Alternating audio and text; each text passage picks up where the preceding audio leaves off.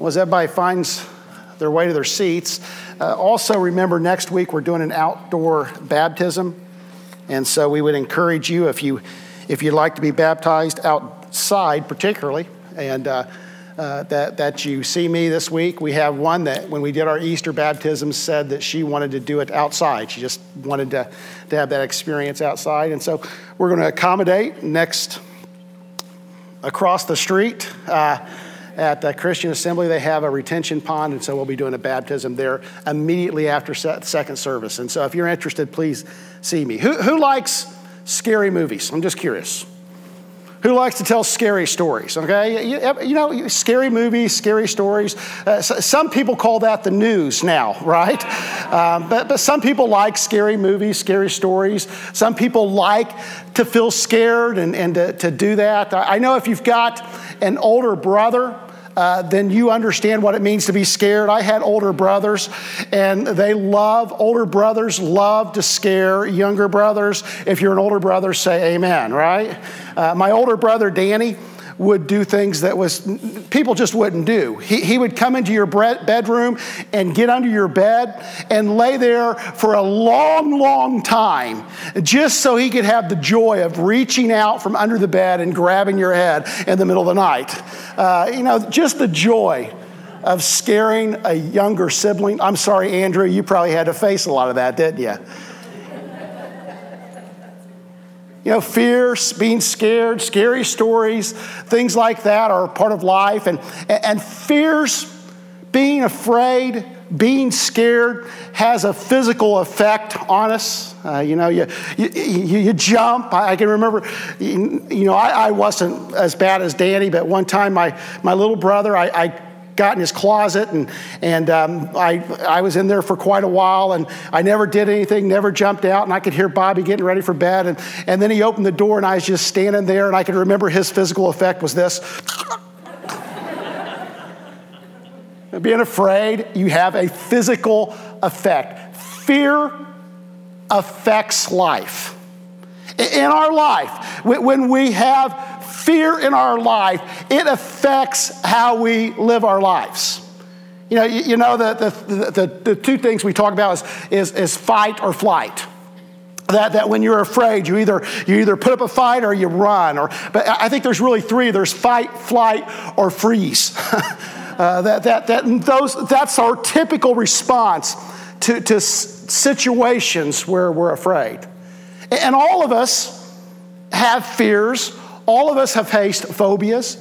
I know for several years I had, I don't even know what it was. It was a being out of contact phobia. And I think I've shared this in here that I would go camping, and invariably you would get to a location where a cell phone wouldn't work. And I would wake up in a tent in the middle of the night with almost a panic attack because I couldn't get a hold of anybody. And I felt disconnected. This ideal of being disconnected created a lot of fear and anxiety in my life. And all of us have faced things like that. Fear is universal. Everyone in this room has faced fear. Nelson Mandela, I love this quote from him. Nelson Mandela, of course, was the South African gentleman that was in prison for so many years and then was liberated before apartheid ended, or when it ended. I learned that courage was not the absence of fear, but the triumph over it. The brave man is not one who does not feel afraid, but he who conquers that fear. I think there's a lot of truth in that fear is universal. Fear is something all of us have to face. I see Jim Carsey out there, and Jim served in the war, and Clarence out there. These guys that have served in our military. It's not that they don't face fear or they don't have fear, but they learned how to face fear and respond to fear. All fear affects us, and everyone has fears. And sometimes our fears are trivial. I remember one night I woke up and I heard our chickens. We used to have chickens, and I hate chickens. I will never have chickens again. But I heard our chickens going crazy. Let me tell you, it was probably just a raccoon or something eating the chickens, but I was afraid to go to the barn to see what was going on in the barn, right? That's trivial. Some of our fears are trivial, but some of them are very significant. So sometimes we have fear in our relationship with one another. Sometimes we won't start a new relationship, or sometimes we won't try a new task because of fear. Here's a truth for us this morning. Agape love gives confidence. The remedy to fear is agape love. Now this works just in our life, that when people really love us, it gives us a confidence. So maybe it's a parent or a teacher or a coach that has it given you confidence by their unconditional love. It's been 1998, the fall of 1998. So we're 18 years ago, working in another field. I had to go to my wife and say, God may be calling me to the ministry. I had a lot of fear in that. But because of Terry's unconditional love, either that or just resignation that it was what it was, I don't know what it was. Because of her unconditional love, I could overcome a lot of fear. And how in the world do I transition from this to pastoring? Agape love gives confidence. Wyatt and Priscilla, when they went to Portland, I told him, I said, now, you're on your own, but you're not alone. There's a difference. Folks, you may be on your own, but we're never alone. Agape love gives confidence, and God's agape love should give us confidence. Let's go back to the scripture. 1 John, beginning in chapter 4, verse 13. We know that we live in him and he in us because he has given us his Spirit. And we have seen and testified that the Father has sent his Son to be the Savior of the world. If anyone acknowledges that Jesus is the Son of God, God lives in him and he in God. And so we know and rely on the love of God, the love God has for us. God is love. Whoever lives in love lives in God and God in him. In this way, love is made complete among us so that we will have confidence, and this is a speaking confidence, on the day of judgment. Because in this world, we are like him. There is no fear in love. But perfect love drives out fear because fear has to do with punishment. The one who fears is not made perfect in love. We love because he first loved us. If anyone says, I love God, yet hates his brother, he is a liar. For anyone who does not love his brother, whom he has seen, cannot love God, whom he has not seen. And he has given us this command. Whoever loves God must also love his brother. Now, old man John, we've talked about this. John's talking to a church that's beginning to stray. John's been around for a long time. He served Jesus a long time. He had a personal relationship with Jesus, and the church is starting to waver. They're starting to stray. And so John has spent a long time, a lot of this first John letter, dealing with the concept of abiding. Stay true to your first love. He spent a great deal of time talking about love. That we are to abide, we are to remain, even though we're being tempted to stray, and there's all sorts of other thoughts and ideals. John's saying, stay true to your faith in Jesus Christ. That's what matters. And then he gets to this central ideal of love. Love is central to all that we do. If we are holiness people without love, then we really don't matter a whole lot, right? Love is essential. But then he begins with two new thoughts. And he begins to talk about fear and confidence. That those abiding in Jesus, those abiding in relationship with God, those abiding in God's love, can live with a certain sense of confidence and not fear. And so as I begin to think about it, I believe oftentimes our fears, most of the time our fears don't involve just simply things that we're doing. It may be things we're doing, but oftentimes fear is based in relationships. We wonder, can someone be trusted? And it's in this trust of others that oftentimes we have the most difficulty operating with confidence and not having fear. You know, all of us have been lied to from time to time, right? And it keeps us from having confidence in other people. I saw this written at a place of establishment. It says, "In God we trust, all others play cash," right? So we trust God, but oftentimes we have fear or a lack of confidence in relationship with others. And we ask a question, can this person be trusted? And that's not a bad question, right?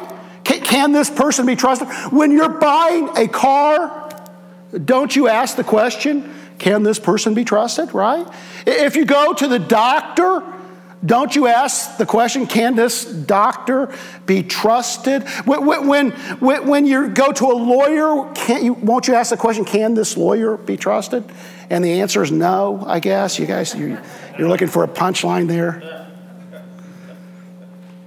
When you're voting in November, don't you want to have a level of trust?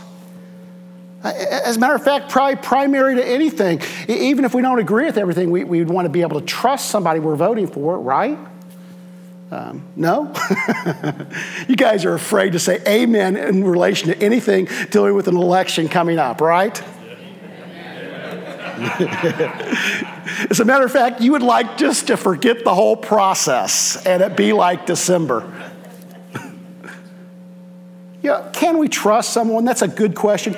But can I suggest a better question for us this morning? Better than whether you can trust someone in a circumstance, whether we can trust something to be good, but can God be trusted? Yes. Thank you. All right, let's go home. Can God be trusted?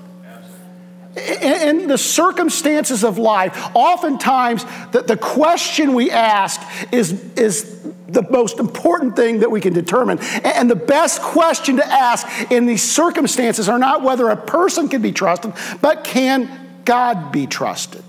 And the answer is yes, God can be trusted. And God's agape love can be trusted. God's agape love should give us confidence. Agape love, God's agape love should give us confidence to speak. God's agape love should give us confidence to give. God's agape love should give us confidence to try. So we should be, as believers, as abiding in Him, as staying in Him, as living His love, we should be confident people. See, there's a strong connection between the ideal, the concept, the emotion of confidence and God's agape love. There is a direct connection. Romans 8:31 says, if God is for us, then who can be against us? It's a pretty good promise, right? Since we can trust God, we have confidence. We can trust that in His love, God will provide for our very needs. But there's more than that. There is a close, essential connection between agape love received and agape love given. There is a connection in your life and my life between receiving God's love and giving God's love. There is a connection in your life. If you cannot, and I think it works both ways, if you cannot receive God's love, it is impossible to give God's love. And if you cannot give God's love, you cannot fully receive God's love. There is a connection between those thoughts, and it is sprinkled throughout scriptures, not just in 1 John, but throughout John. There is this ideal that to receive God's love is to give God's love, and to give God's love is to receive God's love. Now, I want to do here sometime a series on love. And I honestly thought, well, we're going through 1 John, this will be a series on love, but it's been more of a series on abiding than a series on love. But I want to do a series on love. And if you were going to do a series on love, what book in the Bible, what would you use? Somebody yell something out. Huh? Hi. Thank you, Joseph. You can go back to sleep.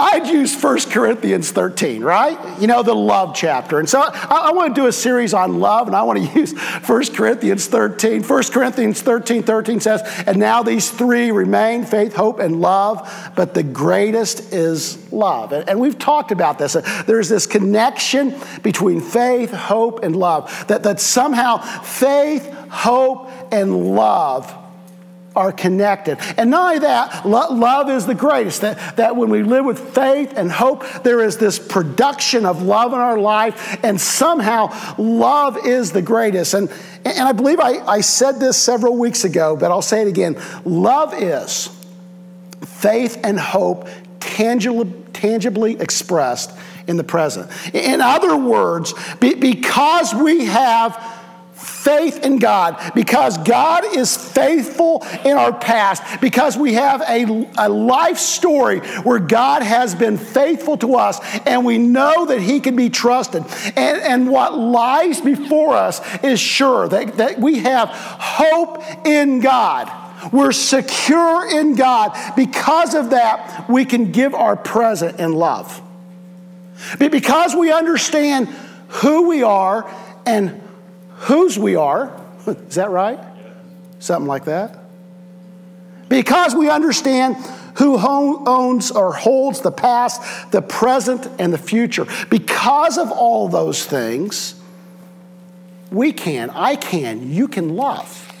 That agape love is given because we understand that we belong to God, and our past and our future and our present are all His.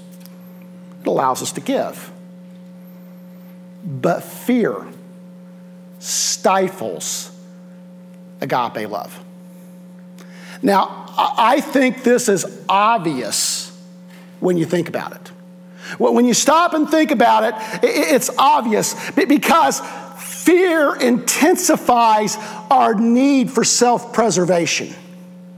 That when we're afraid, and fight and flight and freeze are all physical manifestations of this ideal that in a scary situation, in a fearful situation, then I am geared on self-preservation. And so if you live in a state of fear and not in a state of confidence, it is impossible to demonstrate and show agape love because fear stifles agape love. So you're in the midst of a relationship and something goes wrong. Fear keeps you from forgiving because you have to fight to prove that you're right. Say amen if this is true. Folks, this is essential. And some of you, it's not that you don't want to do the right things, but you're so caught up in fear that it's keeping you from giving of yourself like God would like you to give. Fear is stifling your ability to give agape love. And you have fear because you're not fully receiving the love of your Heavenly Father. He has given and He loves you and He's inviting you to give. Instead of speaking, we freeze. And so we began a conversation, and God has, in His providence, moved a conversation to spiritual things. And you see the moment, and you know it's there, but you freeze. You're afraid to say what's on your heart because you're afraid of what that other person will do. Fear freezes. Instead of giving, we live in a crazy age, right? Financial markets are all over the place, and every time you turn on the news, you hear more bad news, right?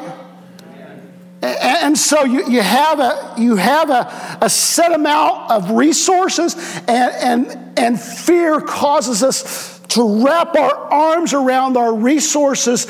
And sometimes I'm not advocating being bad stewards of our resources, but I am saying that if fear is keeping you from giving, not just to the church. Don't hear this as, pastor's asking for tithe. No, I'm asking for generous people who are willing to give out of agape love, because fear has cast out, or love has cast out fear, and we trust God with our resources and what we've got. Fear stifles our ability to give agape love. See, fear causes us to be caught up in proving myself instead of giving myself. That's what's going on. When we live in fear, the whole part of our life is proving ourselves and protecting ourselves. And agape love gets us to a place where we can just give ourselves away. Can I go back to where we've been through the beginning? And the more I preach through this book, the more true this phrase becomes to me. God sees more in us than we see in us. That God looks at His people, and He looks at how much He loves us and how much He's given us, and He sees in us the capability of being like Him, loving like Jesus. It's one of my favorite stories in the Bible, and it's not in my notes, but every time I think about this concept, I think about Jesus and washing the disciples' feet. It's the last night, and I'm sure there's a lot of things Jesus could do, and why did He do this? Was He teaching a lesson? No. You know why Jesus washed their feet? Because He loved them. You know why He washed their feet? Needed done. They had dirty feet. He wasn't proving a point. Jesus, just in his love for them, saw a need and met it. But before Jesus saw a need and met it, there's some interesting language, and I'm not going to be able to quote it, but it's something to the effect that Jesus knew where He came from. Jesus knew where He was going. And so Jesus got up and washed. See, Jesus had this full understanding, this full faith understanding that God had placed everything in His hands.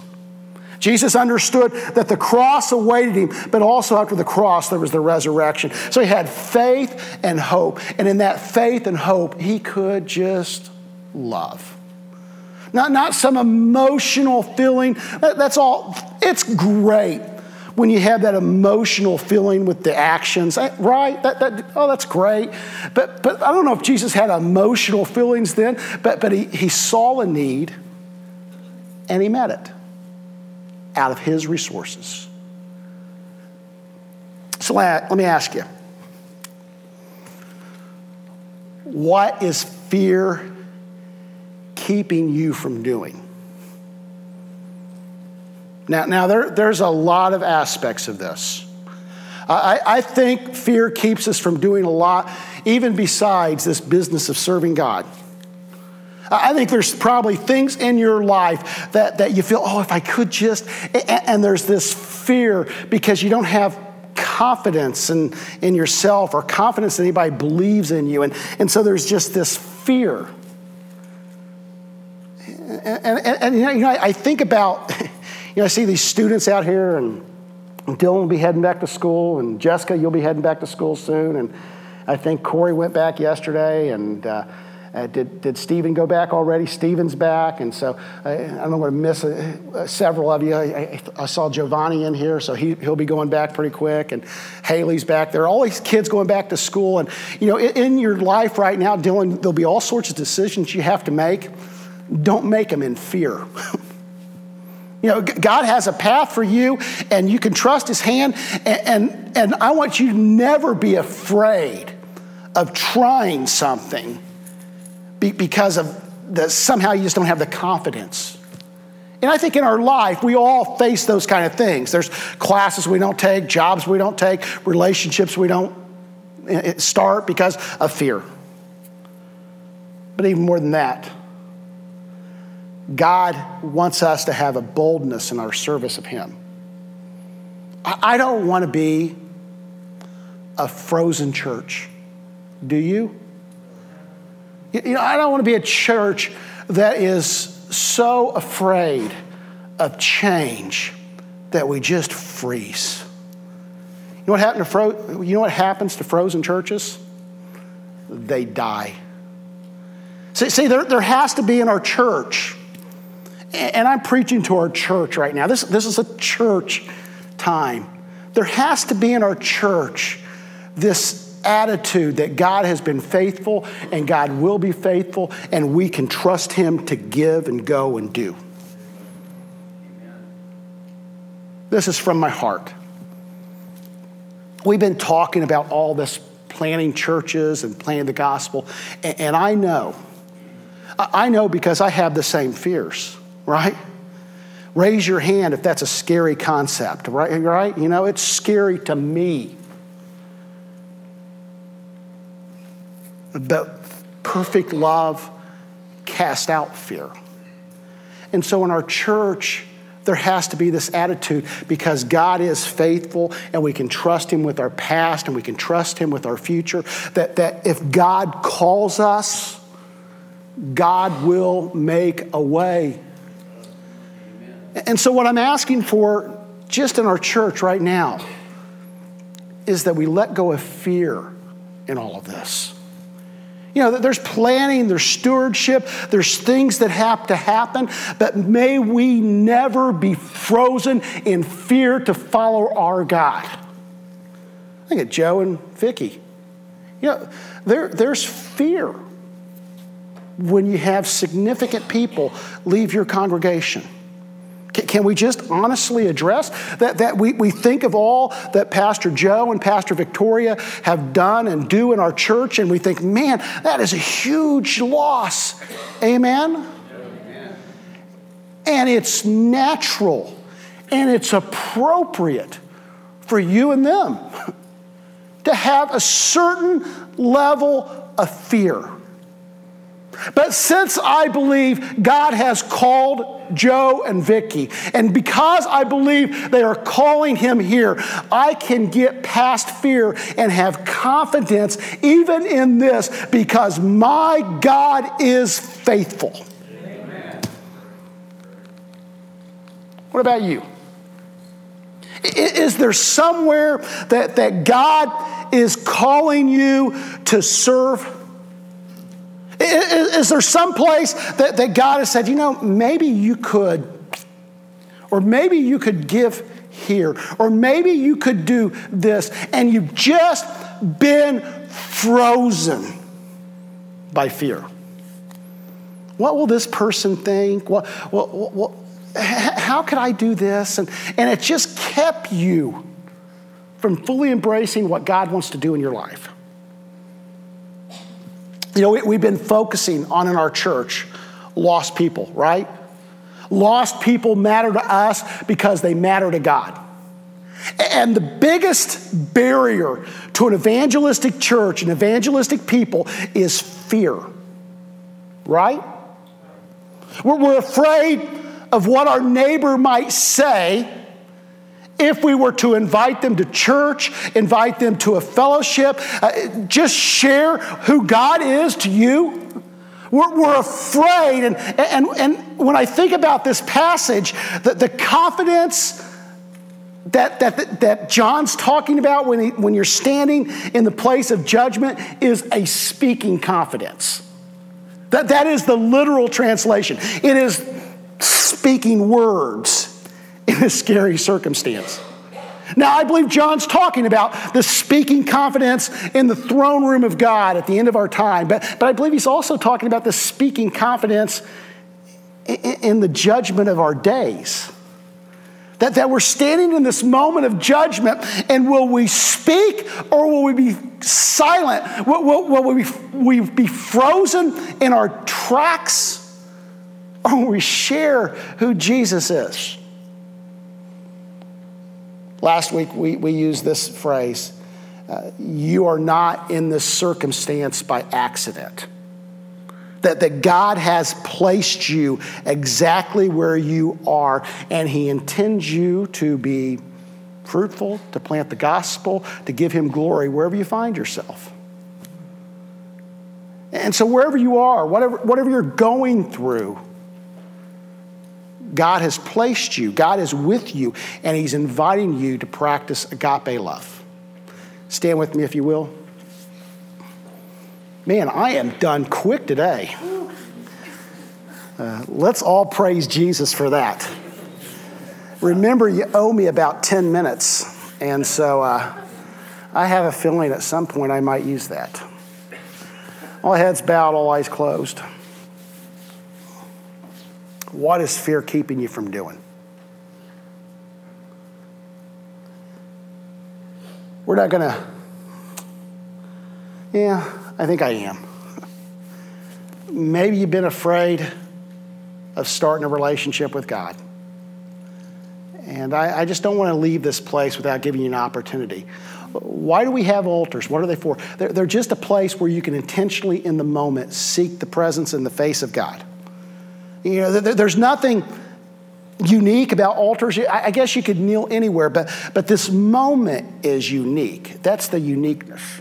We've gathered, and he's here, and so we're going to wait just for a moment. Maybe there's something you need to give to God. Maybe there's a fear that you have, and so we're going to open the altars, allow you to come and pray, and then I'm going to close this in prayer, but I'd encourage you to come quick. I'm no longer a slave to fear. I am a child of God. Lord, we're thankful for who we are in you. That you have given us this great privilege of being called the children of God. And as John says, and such we are. We are the children of God, redeemed by the precious blood of Jesus Christ, bought with a price, belonging to him. We are no longer slaves, but children, joint heirs with Jesus Christ. We have been loved, and so we can love. Lord, give us a freedom in this moment and in the days to come to love you and to love others. May our love be real. May it not just be an emotional thing that we have, but may we practically and really meet others' needs through our own resources, because you gave us the perfect model, Jesus. Jesus showed us what it means to love and how to love. Now, Lord, we'll confess we have fears. As we think about our church, as we think about life, as we think about workplace, as we think about our country, as we think about all that's going around us, Lord, we have fear. And Lord, we don't want to live where fear freezes us, but we want to serve you. We want to trust you. So Lord, we pray that you'll give us a fresh awareness of your faithfulness. In this moment, remind us of all those times in our past that you have been faithful. Give us a fresh glimpse of how you've worked through our life, how you've woven our lives to this point. The times you've come through, and it's only been you. Yes. Remind us. And then, Lord, give us a fresh glimpse of where you're taking us. Give us hope. May we be people of hope, and may our actions be infused with hope. Now, Lord, I love you, and I'm thankful for your goodness to me, your mercy to me. Help me, Lord, and help our congregation just to continue to trust you. In Jesus' name we pray.